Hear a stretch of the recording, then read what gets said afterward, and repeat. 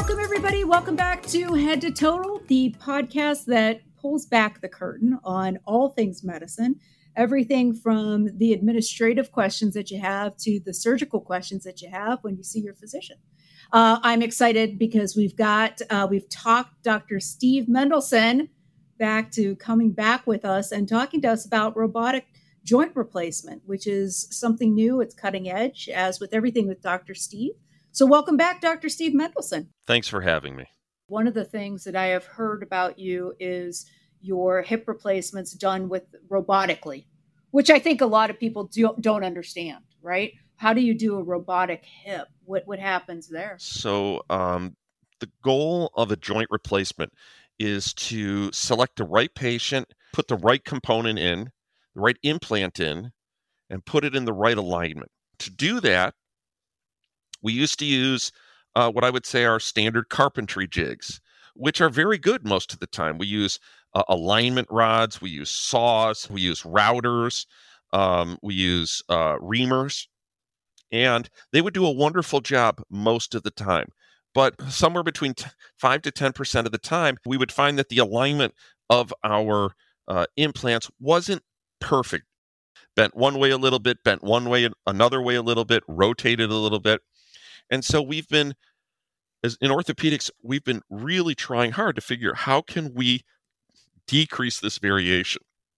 So along comes the robot. And what we're able to do is either through an MRI or a CAT scan or special kind of techniques, we can input into our computer system the exact dimensions of your knee.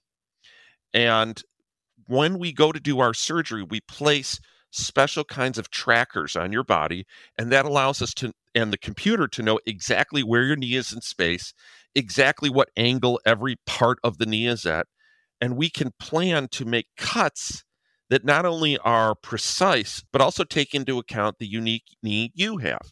So everybody's knee sits a little differently. Everybody's knee has a different amount of play, if you will. And the computer, with our simulation, we're able to predict and place where those cuts should be, how much bone we should take off, how much we should put back in order to get you with a very nicely balanced knee that is right for your body. Now, to execute that information goes into a robot. And so while the surgeon, am doing the case, I am using the robot to help me make exactly those precisely identical cuts that we wanted with the surgical plan. Now, I have to be there. I would love to be somewhere else. I would love to be in Florida, but I have to be there because there is a very important, it's a tool. It's a tool. And sometimes the tool is perfect, and most times it is, but you need a surgeon there to pick up if there's something a little unusual, to help guide it. And the robot, though, I will tell you, has been wonderful. If I look at my x-rays now, when I do knee replacements, they're perfect. They're like exactly where I wanted them to be. We know not everyone who has a total knee does well. Some people have problems. Some people have pain. And the last thing you want as a surgeon is to say, gee, if I had put the knee in just a little straighter, they wouldn't have that pain. So here, if I do 1, if I do 10, I know every knee is going to be where I want it to be. And that is wonderful. It is just such a leap forward in the technology of joint replacement. And frankly, we're learning a lot. We're learning even more every day from our robots about how knees move. Because when we do the operation, the robot helps us capture all of this information about how the knee bent, how it turned, what components we put in. That's fed into a national database. And so now all over the country, we're learning, hey, these are how all these knees were done, and we follow them over time to see which one succeeded, which one didn't. And so that's really the proof that we can all learn from. It sounds like the ideal situation is to go from the stimulator, right, as the first step. And then eventually, if my bad days outweigh my good days, I come to you and I say, hey, let's take the next step. Let's replace a joint. And then have that in there for the getting better part, right? I mean, that way I'm not taking any Motrin or anything. You're one step ahead of where we are in the technology now. I'm still trying to limit the stimulators to people who aren't good candidates for knee replacements. I think that's where we are. I think that's where I'm most comfortable using it, because today a well-chosen patient who has a well-performed knee replacement has a very high likelihood of having 20, 25 years worth of, if not pain-free, very low pain. But you take someone who maybe their diabetes isn't controlled, or maybe they have neuropathy, or maybe they have dialysis, or maybe they have very strong blood thinners. Now you operate on that person and their risk of complication goes up. So they're not a great candidate. They're the ones for stimulators. Now, I would say probably I would predict 10 to 20% of my stimulator people will correct some aspect of their risk factor and fall out of this, high morbidity and be able to be within a safe zone to have the knee replacement. Maybe people have had kidney transplants. Then they become candidates for having standard knee replacements. I think that's where I'm at with it now. Do I think that the stimulators will change? Will we learn more? It's possible. We may learn that we can do them for people who are bridging. They're not ready for a knee replacement, but they're bridging to that zone. There are techniques where we can put them in for a short period of time, 60, 90 days, and people can have relief. We're exploring that for people actually who've had fractures, right? If you break a knee and it hurts you, we can put a stimulator that can substantially cut down on that pain for the, let's say, 6 weeks to 6 months while you're healing, and then it's removed. These are options we're exploring, but I think a lot of it is we're going to learn more as we do more of our peripheral nerve stimulators. Dr. Steve, the other thing I wanted to ask you about is the expectations when I get a total joint replacement, whether you do it robotically or the what I'll call the old way, right? What am I going to have? I think a lot of people think, oh, I'm going to get a brand new knee. I'm going to have a whole new life. It's going to be great. I'm going to be bionic. I'm going to run miles. What really are the expectations that I should be going into a total joint surgery? You break people down into different categories. There is our seniors who, their expectation is to walk and to be able to get around walking. And I think for many of those persons, it's truly an amazing operation. It is restorative. It's uplifting. It removes the pain. It allows them to forget that they have a knee. And that's a wonderful thing. As the younger a person gets and the more athletic they are, the more it can be challenging, because their expectations to be able to run and to run exactly the same as they did before and to have the same endurance is not always matched by a total knee. Some of the restrictions we know are deep knee bending can be very difficult. So if you're a catcher, if you're a goalie, if you are genuflexing in church, if you're prostrating yourself in the mosque, that can be hard because a total knee doesn't do that so well. So that's some of the expectations we have to manage. The other part of it is 90 to 95% of people have a total knee. They do wonderfully. They're happy.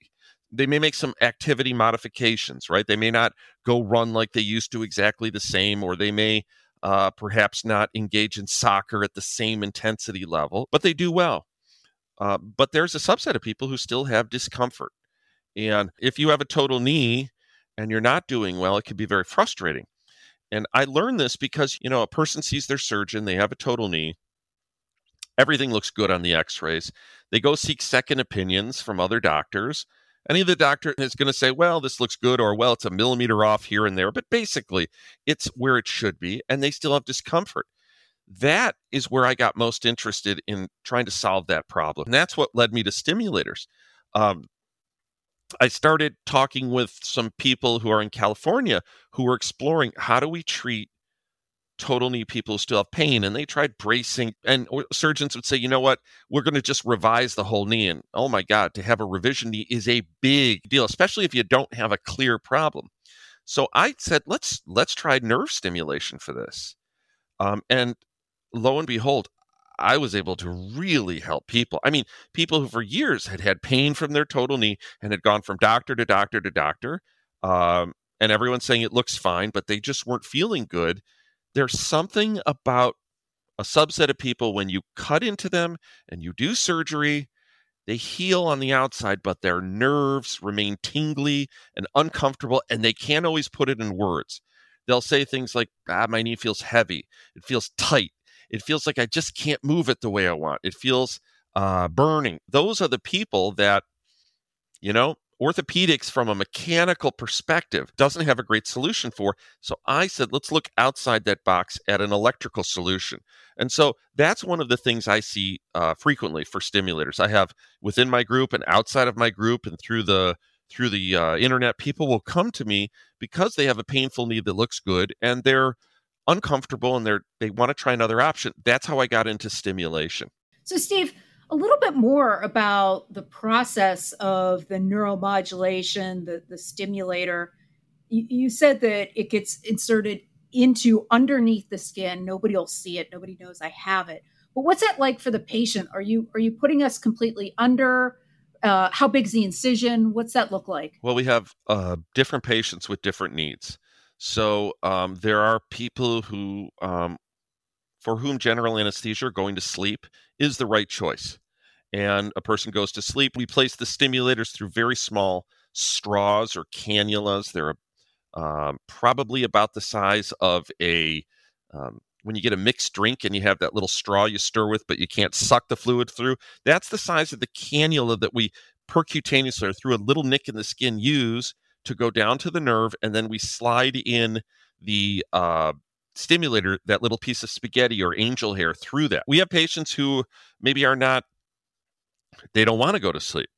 They want to be a little relaxed. We give them sedation, which might be the equivalent of having, 5 or 6 drinks, and you're there, but you're happy.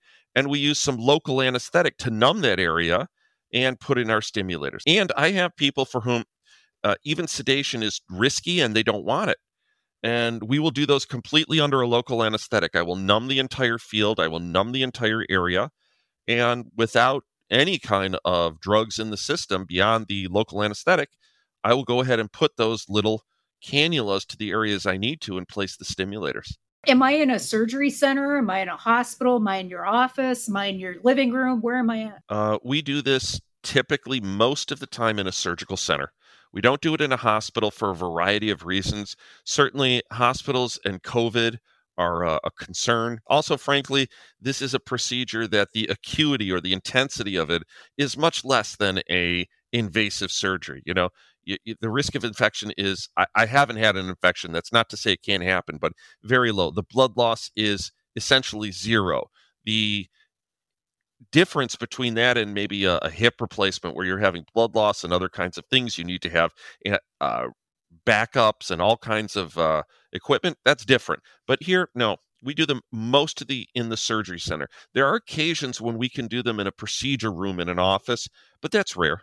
That's rare. We do have in the foot, we'll do a little bit more of those. We'll have some people who are really, brittle diabetics or have bad COPD, and we can just percutaneously, through a little nick in the office, slide in one of the trials.